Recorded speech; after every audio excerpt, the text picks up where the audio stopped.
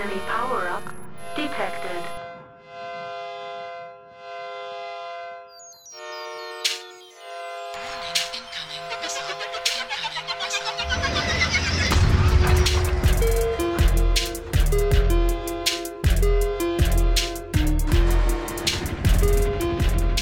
Hello, Stephen MechWarriors, and welcome to another episode of Incoming Missile, a MechWarrior online podcast.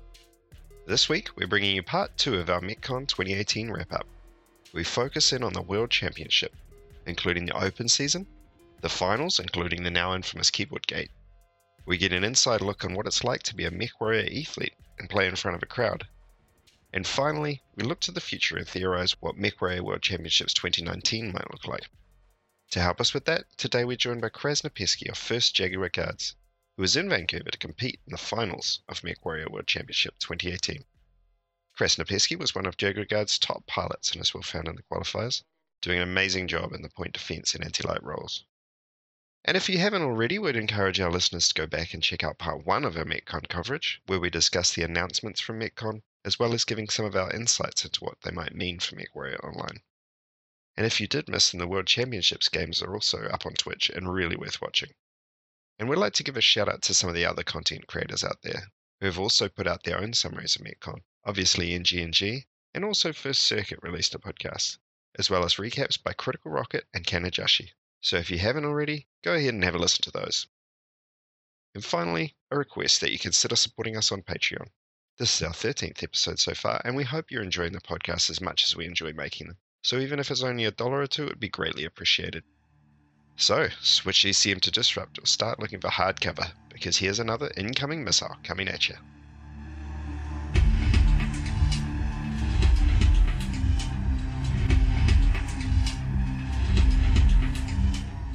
Today, we're joined by Krasnopesky.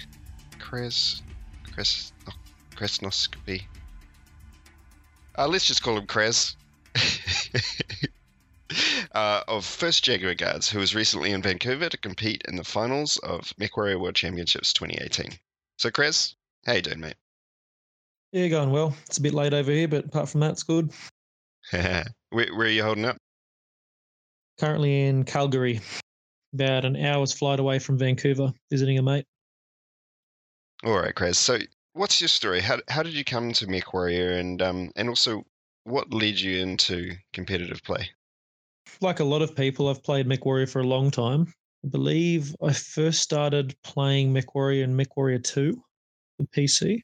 So pretty much first one that most people remember. Yeah, I didn't quite get MechWarrior 1, original one, but I got MechWarrior 2. I had MechWarrior 3, which I used to play with like a joystick. I didn't play MechWarrior 4. I missed that one for some reason. But I did play a lot of Mech Commander Gold, which was one of my favorite MechWarrior games. Right, RTS, right?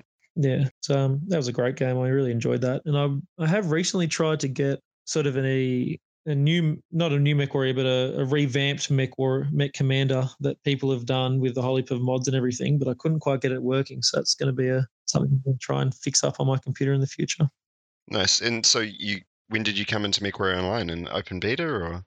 No, it was a little bit after open beta I started. It would have been, can't remember exactly now, but it would have been something like 2013. I'm sure you can see when you started somewhere in your profile. And I sort of just played on and off casually for the first couple of years. And then I came back to the game. I think it was in either season 2 or season 3, like when they first started the leaderboards.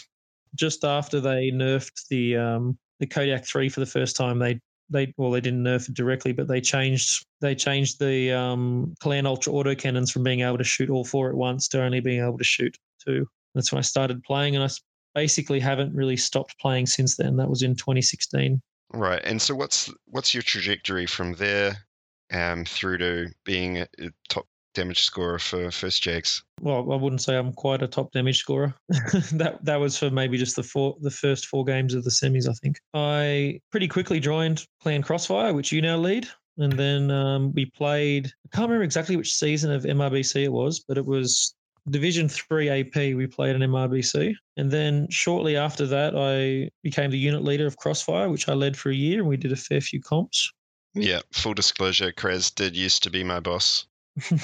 Still am, but don't worry about that. And then I joined First Jaguar Guards at the start of this year. I don't know exactly when, but I sort of was a slow transition as I made sure that Crossfire didn't collapse in on itself, so to speak. It was left in good hands. Yes, left in very good hands and it's been quite successful since then, I believe. And then, so all this year I've been playing with the First Jaguar Guards, a few comps and things. So, Chris, it's obviously awesome to talk to you, and we were very keen to, I guess, get some first-hand experience of MechCon, of competing at MechCon, and obviously of those games themselves. So I did want to, ask you a few questions, of course, about the games that went down, First Jaguar Guards games, and of course EMP and Eon fighting it out for 1 and 2. But before we did get into that, this year has been a little bit different in regards to the World Champs. It was stock mode. It was very limiting. It was pretty almost controversial, I guess. A lot of people had a lot of opinions about what it would be like. If anything, it was at least a dramatic change. So we'd be really keen to talk to you a little bit about what that was like. I mean, to begin with, at least, what was your opinion on stock mode, on the change, and your experience of playing under this new rule set? Well, initially when it was announced, like most people, I was a little bit upset. I didn't like the idea of stock mode being the primary sort of competition. The World Championship is the biggest competition, obviously, in MechWarrior. Yeah. I wasn't too fond of stock mode being revolving around that. But I think that it would probably be... I think it went better than if it was just completely open. I'll put it that way. Because if it was just completely open with every mech in the game and every weapon system and full customization, you tend to find that mechs tend towards very glass cannon builds, to output the most amount of damage ever. And you would find something like there'd be just say 3 machine gun lights, a streak boat, and then depending on the map and the play style, 3 assault mechs of varying capabilities in most games. And the games would be decided over very minute things like, the enemy team's Piranha was caught out by the streak boat and insta-killed, for instance. Yeah. Or the enemy team's Piranha got behind your line and crit out the weapons on 2 of your assaults instantly and things like that. It'd be, and while people might argue that might take more skill per se, I think it also lends a bit more just randomness to the game, which is not necessarily a good thing, the competition. Stock mode itself is, as many people have said, a lot slower. But I also think there are some arguments to say that it can be more entertaining to watch, and it can, in a way, be a little bit easier for people to follow, I think. Yeah, I mean, I'd definitely be one of those that the slow pace for me made it easier to observe and at least easier to follow, and it was a little bit easier to see what strategies needed to be implemented and how they were being implemented. You talked about kind of that randomness or maybe the margin for error that just a Piranha getting hit by streaks or critting out a weapon can decide the whole drop. That pace of comp at that level, that is something that whilst you appreciate the skill that's involved, it is a little bit hard to watch. That slowdown, I think, worked out pretty well overall and maybe was a net positive for the spectators. Do you think PGI intended that when they made the change? And, for you as a player and for you guys as a team at that very top level, was it painful to play? Yeah, it is a little bit painful to play, especially, the Wolfhound I run in solo queue typically runs 147 kilometers an hour. And the one in stock mode runs 97, and it's got it's probably got less than 25% of the cooling, which can be quite frustrating. And the Wolfhound, I think, is one of the better stock mechs, the nicer ones with an actually sort of decent loadout and armor distribution. But I did have experience, not in the actual competition games, but in training piloting the Annihilators, and that is not something I would wish upon anyone. To pilot those 32 kph Annihilators with half the armor they're meant to is incredibly frustrating. Yeah, we had a lot of drops where the position of the Annihilator decided the game because they were so slow. We had games during the open season where we tried to stop Data from getting any damage at all. If we could rush and kill the enemy quick enough, he would never make it to the fight. It's a little mini game we put into ourselves as we were grinding through the queue. Do you think, Chris, that you've kind of alluded to the fact that it was a little bit harder to make it work and use the Annie as an example because of how slow it was? I mean, with what PGI were trying to achieve with the change, it did make a better spectacle for watching you and those top teams go at it. But competition-wide, and say for a team like Clan Crossfire, who were competing a little bit lower down the tree, we did find it tremendously difficult, and for lower skilled pilots like myself, it only accentuated the fact that I was lower skilled. Overall, what do you think the change meant for competition as a whole? Even though it was a better spectacle, so more people watched it, did it have the right influence on the people that were playing it? Well, I don't know the exact statistics, but I think you may be wrong when you say more people watched it, because I don't know the exact numbers, but I have a feeling that less people watched it actually than the past years. Yeah. But regardless of that, it may or may not have been a better spectacle. It seems to have been. But in terms of the actual competition and competitors, I think that it was a good shake-up. I think it worked in that it sort of, I don't like to say it, but it did make it the competition a bit more fresh, I suppose. It's not a word I like to associate with the stock mode. But yes, in terms of the hopes of PGI, I think Russ said this, that he wanted more like quote unquote beer league teams to participate. I think that wasn't quite correct, because as you increase the time to kill of mechs, so does the skill gap widens, I suppose you could say. Yeah. Because if you have to trade repeatedly, a better team and a better player will trade repeatedly better. So that gap will just continue to increase and increase, where it becomes almost impossible. You can't just get lucky and win it and win the. You can get lucky in the trade, but it doesn't mean as much. The amount of luck you could have in having a critical shot or something reduces as the time to kill increases. So I think in terms of actually competing, it didn't help, I suppose, bring in the teams. There's a skill disparity, and it certainly didn't help in terms of teams willing to compete, because I think this was by far the lowest year in terms of teams in the competition. And you spoke about your own sort of internal mini game. I quite enjoyed, as the sort of drop caller captain, the mini game of pouring through those lists of the available stock mechs and trying to work out of those bad options which were the least bad. How about you? We did a fair amount of, I suppose, theory crafting and testing, especially when it was sort of just announced that it was going to be stock. I haven't looked at a compiled list yet of all the mechs that we use. I presume that someone will make something like that eventually, if they haven't already, and I just haven't come across it. But a lot of the mechs were very common across the drops. I mean, there was slight variations in the top end, but not a great deal. If you just have a look at the mechs that were played at MechCon, with a few exceptions of surprising ones that were pulled out the last minute that worked quite well. An example being Eon's Dragon on Grimplexus. Most of the mechs were sort of pretty stock standard, I suppose, by then. That's nice. So it's a really interesting perspective, Chris. I mean, you've kind of talked about two competing things there, that it was a good spectacle, but perhaps it didn't.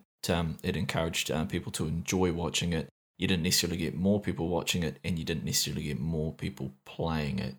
I mean, so if you were to rank it overall, I guess, and particularly given that you've got so much experience with the other competitions as well, your roles with Battle for Midway and MRBC and stuff like that, previously being a captain and all of that, how do you think it has fared overall? I mean, if you were to give it a rating when you're taking all of those things into account and the impact that it's had on the comp scene?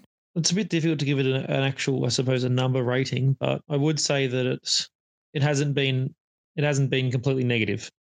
We'll put it that way. Yeah. I think it would have been worse, as I mentioned before, if it was just a completely open system. I don't think that if it was just a complete open any mech, any sort of build, with the tonnage limits that they had and such, I don't think it would have been better. I think it would have been worse in that case.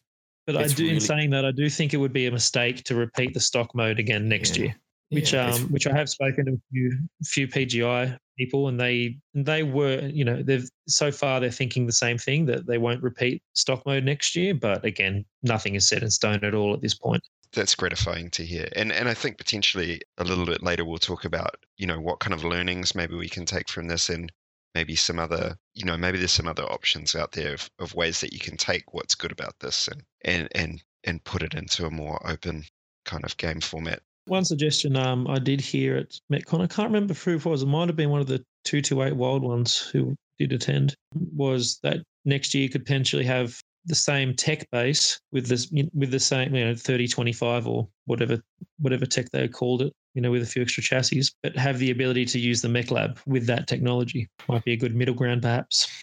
At least the stock mode did have that refresh that you were saying, Kraz, and if nothing else, it might have brought competition back to the forefront to people's minds. And certainly the quality of the finals games was enough, regardless of the format. It was enough to remind people just how good it can be to see MechWarrior at that level. Yeah, I hope it's had a positive impact. I mean, the last year hasn't definitely not been the best year for competition. I suppose comp in MechWarrior Online really peaked at when I sort of started playing around 2016 and early 2017. They had a peak in terms of the number of people watching comp and the number of teams participating in competitions. This 2018 year has seen a definite reduction in teams in viewership across the different competitions. But we'll just have to see what comes in the next following years. I very much doubt there will be necessarily a large revival in comp without significant changes or updates to the game. We certainly want to talk to you about those changes, but before we did, if what we'd want to see in comp is at least a repeat of the spectacle that we did see at MechCon, because, I thought the games were a fantastic advertisement of what comp can be, and it almost doesn't matter the format. When you put those high-skilled players and those teams together, then you get something awesome. So it's going to be the time where we talk to you a little bit about those games, Kraz, but I mean, before we talk about the games specifically, what was the environment like? I mean, it was the first time there for First Jaguar Guards. I mean, can you set the scene a little bit for the listeners about what it was like being up there on stage and at the event? Well, MechCon itself, I quite enjoyed. I thought they had a nice setup. It seemed I hadn't been, of course, to the other two, but I'd seen them on stream, and just the venue they had for the past ones was a lot smaller, and they did run them over one day. Even myself, just watching the games on stream, it was tiring just watching the games throughout the entire day on stream, let alone like not even playing the games. So the fact that they had MechCon running over 2 days in a larger venue, I think worked really well. MechCon itself and the competitors in the competition had a really good sort of vibe to it. Everything was functioning quite well, I would say, for the most part. Playing up on stage was not. I don't think it didn't. How do I put it? It didn't affect me, or it didn't change my game overly. I'm sort of used to living in the middle of a city where there's often quite a lot of noise and distractions and things. So it didn't affect me too much. I was more concentrated on the game, but I did hear from some of my other team members that they found certain things a little bit distracting. A very funny, but something that was true was, they had some big speakers set up so people could hear. You could feel the vibrations in the stage when there was an airstrike going off from the bass and the speakers. Awesome. Haptic feedback. Yeah, so you can literally feel the vibration through the stage. So you'd feel the start of the vibration, and you sort of go, oh crap! Like, is an airstrike going to come and hit me? You have a little bit of a funny moment. On that same vein, like I wondered when I was watching the stream, like, obviously I can hear the echo of the announcers saying, okay, and he's moving up to Kappa and hopefully he doesn't get noticed. And I'm thinking, can they hear? Can the teams hear him saying that? Yes, but it would be incredibly hard to isolate something like that because you have the headphones on and they are noise-cancelling headphones, and you have 8 or 7 other people in a TeamSpeak with you on comms, and you have turned your sound up in game so you can hear mech footsteps if you need to or whatever.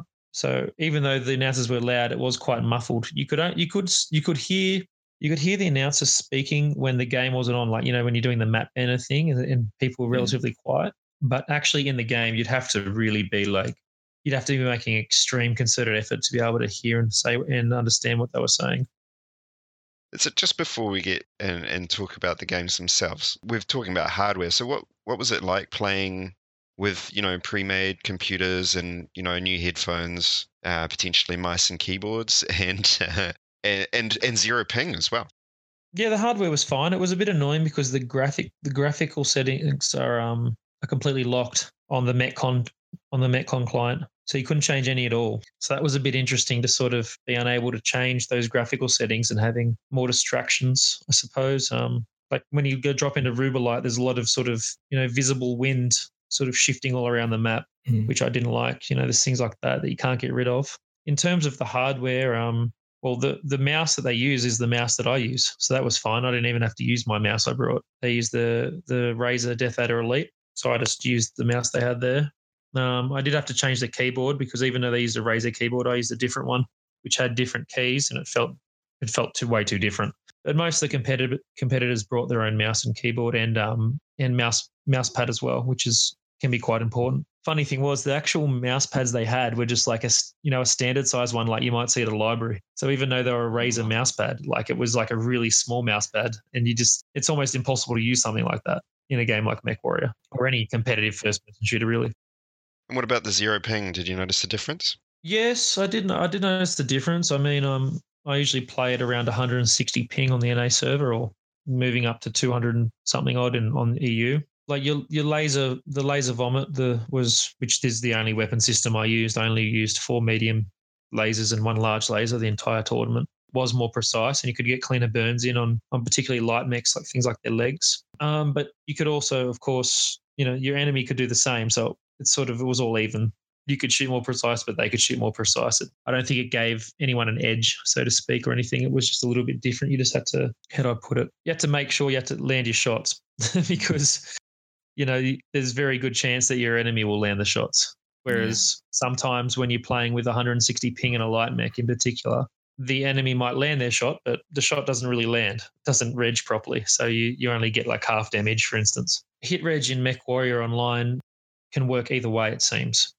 Sometimes it's beneficial to you, sometimes it isn't, and it's just luck of the draw. Sometimes nothing seems to reg in you, and pilots can always will shoot straight but still not do damage to you. Other times, you can't seem to land shots on the enemy light, and their SRMs like clean hit you in the CT. Those bloody commandos. Oh, the commandos don't seem to register damage regardless of ping. They've got problems with their hit boxes, especially around their torsos. That's happened for years. Like they absorb shots because of something. There must be something wrong with the meshing of their hitboxes. They must have holes in the hitboxes or something. All right, Chris, so you've set the scene for us. You and the team are lined up. The sound's been muffled. You've sorted out your keyboard, your mouse. You guys are ready to go. You're a little bit nervous, but you guys are all pretty cool cucumbers and ready to go.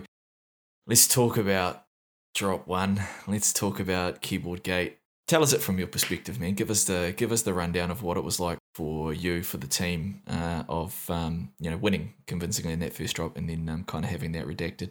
Well, from my perspective, I think I high-fived Dargor, who was on my left, and then I started talking about which maps we were going to ban next, and then someone tapped me on the shoulders and said redrop, and then walked away. And was that a ref?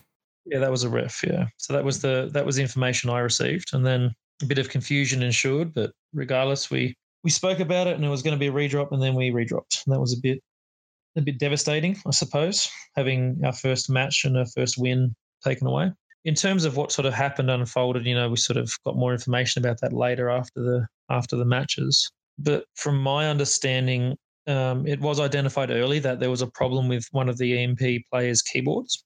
The EMP, they basically told them as soon as there was a problem early in the match that there was a problem. And for some reason that I cannot fathom, the referees decided that they would sort that out after the drop. Yeah, so talk us through that, Chris, because that's one of the points that we wanted to talk to you about. I mean, you've obviously got a lot of experience in comp, in reffing, in being admin, in helping structure comp games and make-up rules and that kind of stuff. Should that have been the approach? What should have been the alternative approach? Well, this is some feedback I gave directly to the organisers of the tournament. In the tournament client, which is also the Metcon client, you've got 3 spectator slots. So during Metcon, 2 of the slots were taken up by the shoutcasters, Bandit and MDM, and the 3rd slot was just not used, not utilised. And for some reason, the referees who were standing behind us and quite a good few metres away, you basically had to walk through the crowd to get to the shoutcasters, did not have any way of contacting the shoutcasters or talking between themselves. They didn't have any microphones or on them. And they didn't have any direct way to actually influence the game, which I find is extremely strange. What should have happened is there should be one referee in that third spectator slot with the power to pause the game if necessary, and that's what should have occurred. And it's not even about like things like competition, how it's run in MechWarrior. It's about how competitions are run, including like sporting competitions. For instance, in football or soccer, depending on where you're from, if a referee is going to give someone a yellow card, they have to give it to them before the next play starts. If players resumed, you can't go, oh, this guy did this thing 5 minutes ago, I'm going to give him a yellow card now. It just doesn't work that way. And the same concept should apply. If there's a problem that's going to cause a redrop, the game should be first paused, and if it needs discussion, and then it should be redropped. You should not allow it to go through to the end. I mean, you said you threw a high five. You started talking about the, what's next, thinking that one was under the belt. And that's the real kicker, isn't it? It's that feeling of getting off on the right foot, or that feeling of victory, starting the way you wanted, and then having that taken away. That's the reason why you need to call it mid-match, so that no one goes through that feeling. I mean, is that what you think? It was even spoken to us before the matches began from the referees that if there was a problem, you need to speak up, and then they will take the necessary actions then and there, and that they literally said there wouldn't be like necessarily, I suppose, redrops from things that were said afterwards, which is fine. Like, don't get me wrong, there was no wrongdoing on EMP's part in terms of this. They did the right thing. They identified a problem. It was all the problem from the referee's perspective. Where I don't know why the decisions were made the way they were, but they were made, and I think it was definitely the wrong decision in this case. And not only that, but I'd like to mention as well that you guys did a map ban. You went in, you picked a map, and you went in there with a strategy that you guys probably had been developing for weeks, if not months. And then that was basically spoiled by having to do it again and not getting to choose that map. Yes, 100% it was. That strategy that we did on Rubelite, we wanted to pick Rubelite against EMP on that team and implement that strategy because it was a counter strat for what EMP did on that drop, and it would only work once properly, and it worked. Like we ganked their light on the north cap as we'd planned, and that light mech happened to be the Locust, EMP's Locust, and on a large map like Rubelite, to lose a light mech, particularly your Locust, within the first 3 minutes or 4 minutes of the game it's very devastating to do that. It's very difficult to come back from something like that. And then having to redrop that map, the strategy we had developed for that particular case, it almost worked. We only lost by 5 points the next one, but it clearly didn't work anywhere near as well because they knew what we were going to do or what potentially we could have done. That was a really tight game, and it was, although I was, obviously supporting you guys, I mean, it was a tight game and it was exciting to watch. And because it was a redrop, it was particularly hard to take that 5 tickets. So close. I mean, don't get me wrong. Regardless of what's happened on this first drop, it wouldn't have changed the outcome. EMP were definitely the better team than us on this particular weekend. So I don't think it would have made a difference at all in terms of the actual competition or the results of it. But it was a disappointing start to the tournament. It didn't affect your momentum or your morale in the team? Oh, yes, of course it did. But I don't think it mattered that much. Like, I don't think it was a big enough effect to have, I don't think if it didn't have happened, we would come second. I'll put it that way. I think we were going based on our performance of how we played at MechCon. I think we were always going to come third. And a convincing third team there, I have to say. No, thank you. I mean, it's a good perspective, Chris, and I think probably what we did see from EMP is they did get better as the tournament went on. There was some talk about whether they would be able to. Did they though? Well, their cohesion, I think, was definitely better. I mean, they ran into Eon ultimately, but I do think they were better from where they were in the final 12. Oh, I'm not sure I agree. So take us through that, man. What how did you view their team, and if they didn't get better, why do you think that was the case? Yeah, EMP may have got a little better, but I don't think it was from cohesion throughout the weekend. I think that was a product of their training and preparation from the semis. And I don't think they got immensely better, personally. I mean, and the games of Eon versus EMP were, even though there were quite a few close games in there, Eon was much stronger and they convincingly won. I think that personally, our team did not have adequate preparation for MechCon, and I think we played worse than when we did in the semis, and that was more of a factor in the results. What do you think that came down to? I mean, was it the pressure of the stage? Was it the travel? Well, they were factors. I don't think they were the main factors. I think the primary factors were lack of adequate preparation from our team. So leading up to the event, I don't think we did enough scrims. I don't think we did enough lobbies. I don't think that some members of our team played enough just in general. And I think in the end that showed. Bandit and MDM talked about the fact that Eon did a lot of scrims outside of their unit, that they sought out other units to scrim with. Is that something that JGX would potentially look to do, say, for next year?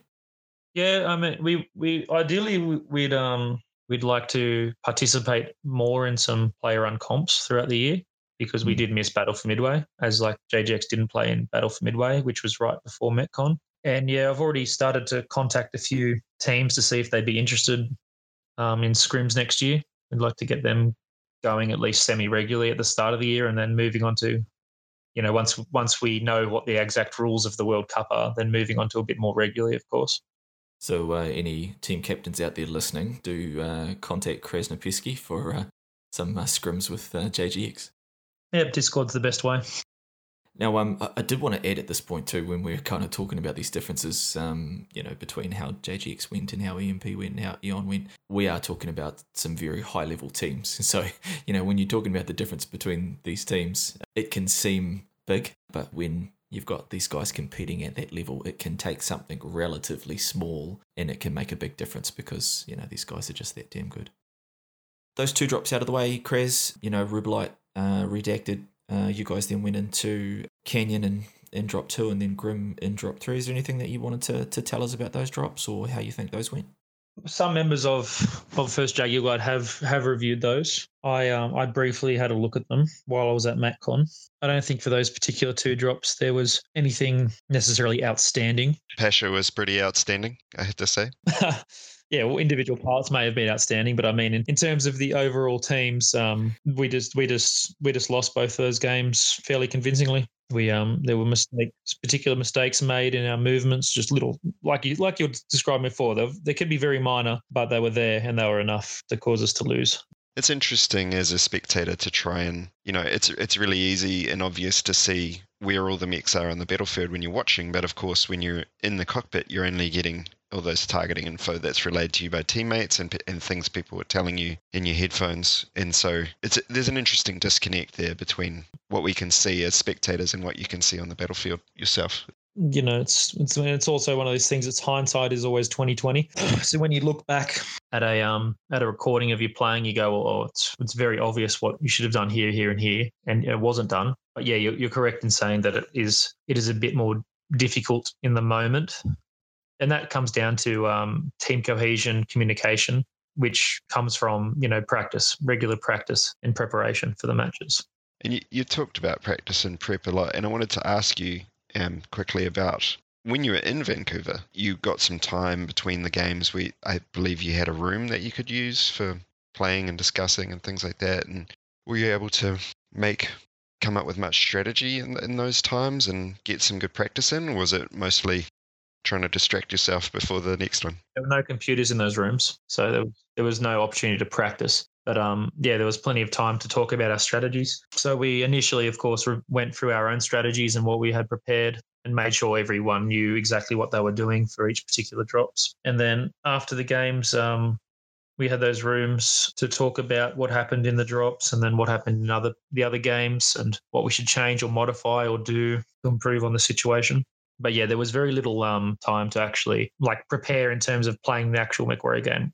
I think Eon, the majority of the Eon's team, I believe, got to Vancouver a few days before most other people. I think they went to an internet cafe to do a bit of preparation, which was probably a smart move on their behalf, because it would have helped with the jet lag, as well as get some preparation in. You've mentioned it obviously a few times here, Chris, but would that be the key takeaway for you? Because I think for listeners that haven't either competed in comp or certainly haven't competed to that level, is it hard to understate just how important that prep is when you're dealing with such teams that are really, really close together?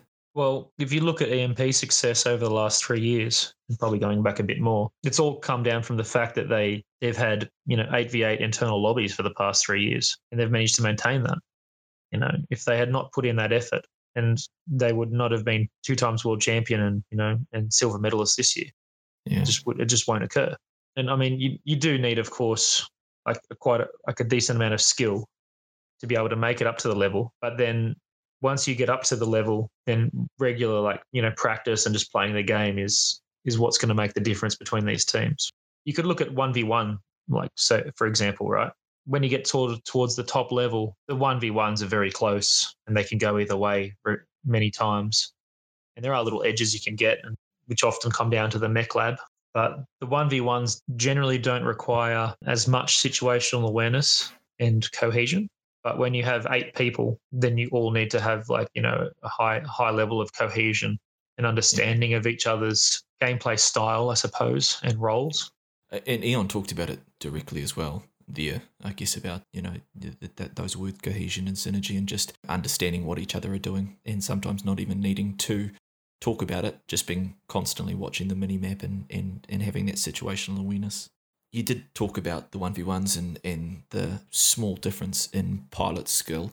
I'm going to put you a little bit on the spot here, Chris, because when we did talk to Bandit and MDM, obviously they talked about your performance and just how strong it had been leading up. You have been one of the top pilots this year across the comp scene, even with just how small that difference can be. You obviously did a lot of damage, had a lot of kills, and whilst the finals themselves crowded you out a little bit in the influence that you could have, I mean, can you take us a little bit inside it, man? Why are you playing so well at the moment? What's the difference? Yeah, again, it's just the preparation. I mean, I built a Wolfhound that was very similar to the stock one, which I was going to play all comp, and I played about 400 hours of it throughout the year in the quick play queue. Wow! And then, but just that preparation just gets you a better understanding of the particular chassis. And I made it's a 6 medium laser Wolfhound, with a big XL engine and double heat sinks and all that, but it still has the same weapon systems, and it still has the same agility profile now that with the engine desync. So it still operates in much the same way as the stock one I was using. And I think just that preparation was very helpful. A lot of players play many mechs, and it comes down to game time as well. If you've got, it's like a sport or any competition, whatever, regardless of what the actual medium of it is. If you're doing a lot more of it, provided you're doing it right, it's going to give you an edge over people who aren't doing it very much. I think that's a key point that you've made as well, is that you've got to do it right. I could put 1,000 hours into something and still not be as good as you if I don't criticize myself and think about how I could do it better and all that kind of stuff as well, Yeah, that's a very important part. And I mean, being able to identify your own weaknesses can be very difficult, especially I find in anything. Once you hit a certain skill level, it can be very difficult to know where you need to go forward without external help. Many of the first Jaguar guards have played MechWarrior comp quite a lot longer than I have. Some of them like Pasha, for instance, and Data have played comp in MechWarrior 4 for a very, very long time. And I think it's important that not only to have self-reflection, but also to, have discussions with other pilots and other players around, what areas you should look at improving and where you think weaknesses lie. I think that sort of thing's important because you're right in that you can put in thousands of hours, but if they're not effective hours, then it's not wasted time if you're having fun, of course, because it is a video game, but it's not going to help you improve your performance. Yeah, it's a good philosophy for life, I think. Yeah, I guess whilst JGX finished third on the board, I think you guys finished first for handsomeness and style, at least. Yeah, some of the Italians did enjoy their collared shirts and long sleeves after the competition was finished. You're doing all right, Chris. Did you have singlets and stubbies on, or maybe some jandals? Classic Australian cultural garb. It was a bit too cold to have to be wearing jandals, as you call them. Thongs, as Australians call them. In New Zealand, thongs are something else entirely. In most of the world, thongs are something else entirely. And you also probably wouldn't wear them out to town, yeah. Oh, it depends what sort of night you're after, wouldn't it? Yeah, it is Vancouver after all. You pulled back the curtain there a bit, Chris. You guys hit the town afterwards, huh? Yeah. Quite a few of us did. We went out and had some drinks at some pubs and things around town. Yeah, Saturday night was more of a dinner with not very much alcohol because we all wanted to be nice and sharp for the next day's competition. But Sunday night was quite good. A lot of the competitors and just other people, organisers and refs and other people attending Metcon sort of went out to various places, had some nice socialising. It was quite a good night. Oh, that's awesome to hear. Yeah, that was one of the key takeaways, and we covered it kind of in part one of our recap, was it really did seem as though the vibe there was fantastic, and the camaraderie and the sportsmanship I think that the teams showed was just fantastic. I mean, yeah, I think that added to the spectacle when you could see that you guys were going hard in the paint competing, but afterwards it was handshakes and back slaps, and it really did seem like it was a good vibe there. So yeah, I think that came through. Yeah. The feel of not just the competition, but the Metcon in general was very good. Had a very good, friendly sort of atmosphere, and it was nice. Yeah, it was very nice. It definitely made the whole experience of the thing much more enjoyable than if it was, I suppose, people being angry at each other or not getting along. And one thing more that I did want to ask you before we moved on, which is every year I hear people talk about the food and that the catering's really good. What is so great about this catering? Yeah, the catering was phenomenal. It's almost the sort of food you'd expect to receive at not necessarily a high-end restaurant, but a sort of an upper middle restaurant. It was really good quality food. It was very good quality food. That makes me want to go twice as much. Yeah, definitely, definitely. And I mean, for the competitors at least, we all received the VIP bracelets, which there were a very limited number of, and that gave you access to an unlimited bar. Now I want to go 3 times as much. Yeah, so that was definitely a good point. But potentially, those tickets are pretty good value when you consider that you get 2 days of entertainment and food in an open bar and all this other stuff. Obviously all the things that people go there to see, the Mech Pods and stuff like that. Oh yeah. If you can buy if you're interested in going, you definitely want to get the VIP ticket if you can manage to get it, because I do believe they were sold out quite fast. The VIP tickets, they were only like a very limited number. They were actually selling. It was something like 50 or something. But you definitely want to get one of those if you can. All right, with the Metcon 2018 in the rearview mirror in the finals, we'd be remiss if we didn't take the chance, Krez, to talk to you about maybe what both the World Champs next year should and might look like. And probably even more than that, maybe what comp could look like, moving up and leading up into that, including, of course, player-run and player-organised tournaments. Can you give us just a brief rundown, I guess, about where you think the comp, the health of the comp scene, where you think the comp scene should go, and this time next year, when we're reflecting on the World Champs, what do you think they should look like? Well, I suppose I'll start out by mentioning that there definitely will be a World Championship again next year, because I have heard some rather cynical people say, there might not even be one next year. That's all but 100% certain that there actually will be one. As to what format it will be in is undecided even by PGI at this point in time. From my understanding, PGI will have discussions next year, probably around February or March, as to what actual format it should go. At this stage, from the indications I got, it most likely won't be a stock tournament. But in saying that, I'm not sure if it'll be just necessarily an open tournament either. It'll be interesting to see what they eventually decide. In terms of the comp scene in general, like I said, it has been in decline, unfortunately. And I think until there are major changes to the game, like major changes to the game, I think it will continue to be in decline. But in saying that, it'll still be healthy enough to continue running for quite a number of years, in my opinion. We are, and when I say we, the Battle for Midway admin team are looking at running not necessarily a Battle for Midway competition, but some sort of player-run competition next year around generally in March, April sort of timeframe. So that's something that people who are interested should keep an eye out for. All that organisation will most likely be run through the MRBC Discord and possibly the tournament page, as we've done with past Battle for Midways. But that'll all be linked and sent to the PGI forums and Reddit and things. And generally, I go and contact past teams to let them know in case they've missed it as well. Particularly some of the teams who don't speak English as a first language. Yeah, I'm hoping there's more than just those 2 tournaments. Hopefully, someone will step up and do some other sort of tournament as well in a appropriate time throughout the year, but we'll just have to see, won't we?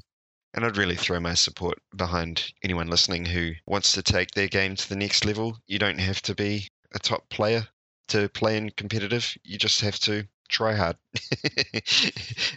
There's multiple divisions of BFM, and your team will be able to find a space that fits them. We talked about what it takes to be a good player, and really at some point in your trajectory, playing competitive is one of the things that it takes to be good. Yeah, I do know a few players who are very good pilots and haven't played much comp at all. Definitely a vast majority of the better players in this game will gravitate towards playing competition in some form.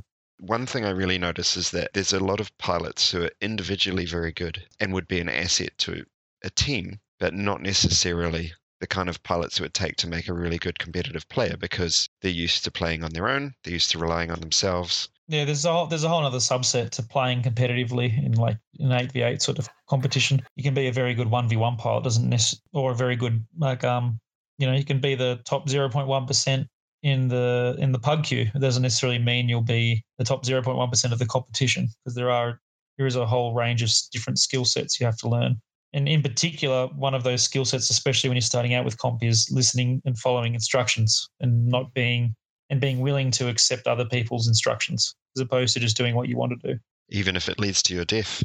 Yeah, and sometimes you will just have to throw yourself in there to win the match, even if it's going to get your mech destroyed. That happens all the time. Yeah, we saw that a lot in even at MechCon with mechs holding onto the caps for as long as they could, even though it'll mean their death. The win is the most important thing, as opposed to the personal performance. I guess the one thing we can say about comp does require that subset of skills that you're talking about, Krez. And the good thing about that is that it is rewarding in a different way as well. The emphasis on teamwork means that you're getting something else out of comp that you can't really get even through group queue or faction play. And that's kind of regardless of your skill level, get a team together and get into these some of these player-run comps, because you'll start to get rewards out of the game that you haven't up until now. And for me, as a kind of low-skilled comp player, that's it's a completely different buzz, and I really enjoy it for that reason. Even though I'm not capable of competing at that real high level, there's just something else about comp that makes it rewarding. So moving into 2019, everyone that's listening, if you're not already, do hook up with the team and do seek out some of these comps, because it is a completely different game and rewarding in a completely different way. Yeah, I find it by far the most rewarding part of this game. Playing in comp, playing proper organised matches, and as you mentioned, if people want to start out, we have divisions in the player-run competition for a reason. There's designed to give everyone of any skill level a chance to play against people of similar skill level, so it's not just completely being destroyed without being able to have any fun or do anything. Absolutely. If I can play it, then anyone listening can play it, because you're probably better than me at the game. Okay, so just don't. You're underrating yourself a bit there, Cozen. Well, you can play. He does it constantly. He does it play constantly. Your part. It's a Kiwi thing. You can play thing. your part in a team, and you can contribute by listening and going where you're supposed to be going. So, someone at your skill level, Krez, you almost have to have comp. When you get as good at the game as yourself and everyone was in those finals, you have to have comp to be able to be tested. So, it does play a vital role in the game, in the scene. We want those top players like yourself to be able to compete and provide that spectacle, but for lack of a better word, we also need those grassroots tournaments. We need people playing at all those divisions to make the whole scene healthy. So yeah, let's hope that we do see, if not some growth, then at least people are not moving away from comp and still wanting to come along and play. Yeah, it's quite well said. All right, well, that has been a fantastic insight into MechCon and into the finals. Again, to get it from the viewpoint of someone that was there and Jaguar's mouth. Yeah, I was going to say the horse's mouth, and then I was going to say the Italian stallion's mouth, but it doesn't quite match up either. But to get it from the mouth of someone that's been there and done it is a fantastic insight, Krez. So thanks for coming on the podcast today. Thanks for giving us that view of MechCon from up on the stage and playing those games. Is there anything else that you wanted to add, man, or say to the listeners? No, not particularly. I think we've said it all. Thanks for having me on the show. It was a pleasure doing the podcast. We've got to ask you before you go. It's become a bit of a tradition now. What's your favourite mech? What's my favourite mech? Wolfhound? Never play the Wolfhound again. No, you'll probably see me in the Wolfhound. This is where the competitive side of me comes out. My favourite mech is with whichever one performs the best. Yeah. I knew you would say that, Krez. All right, everyone, if you do see Krez in his stock Wolfhound, make sure you do run the other way. And we would certainly encourage everyone out there, if you haven't tried comp, do give it a go. Join with the unit. Talk to people like Krez. Jump on that MRBC Discord. Engage in Battle for Midway and any of those other player-based tournaments that are happening. Do put your hand up if you can manage the time zone, because the healthier the comp scene, I think the healthier the game in general. Nice. Thanks for coming on, man.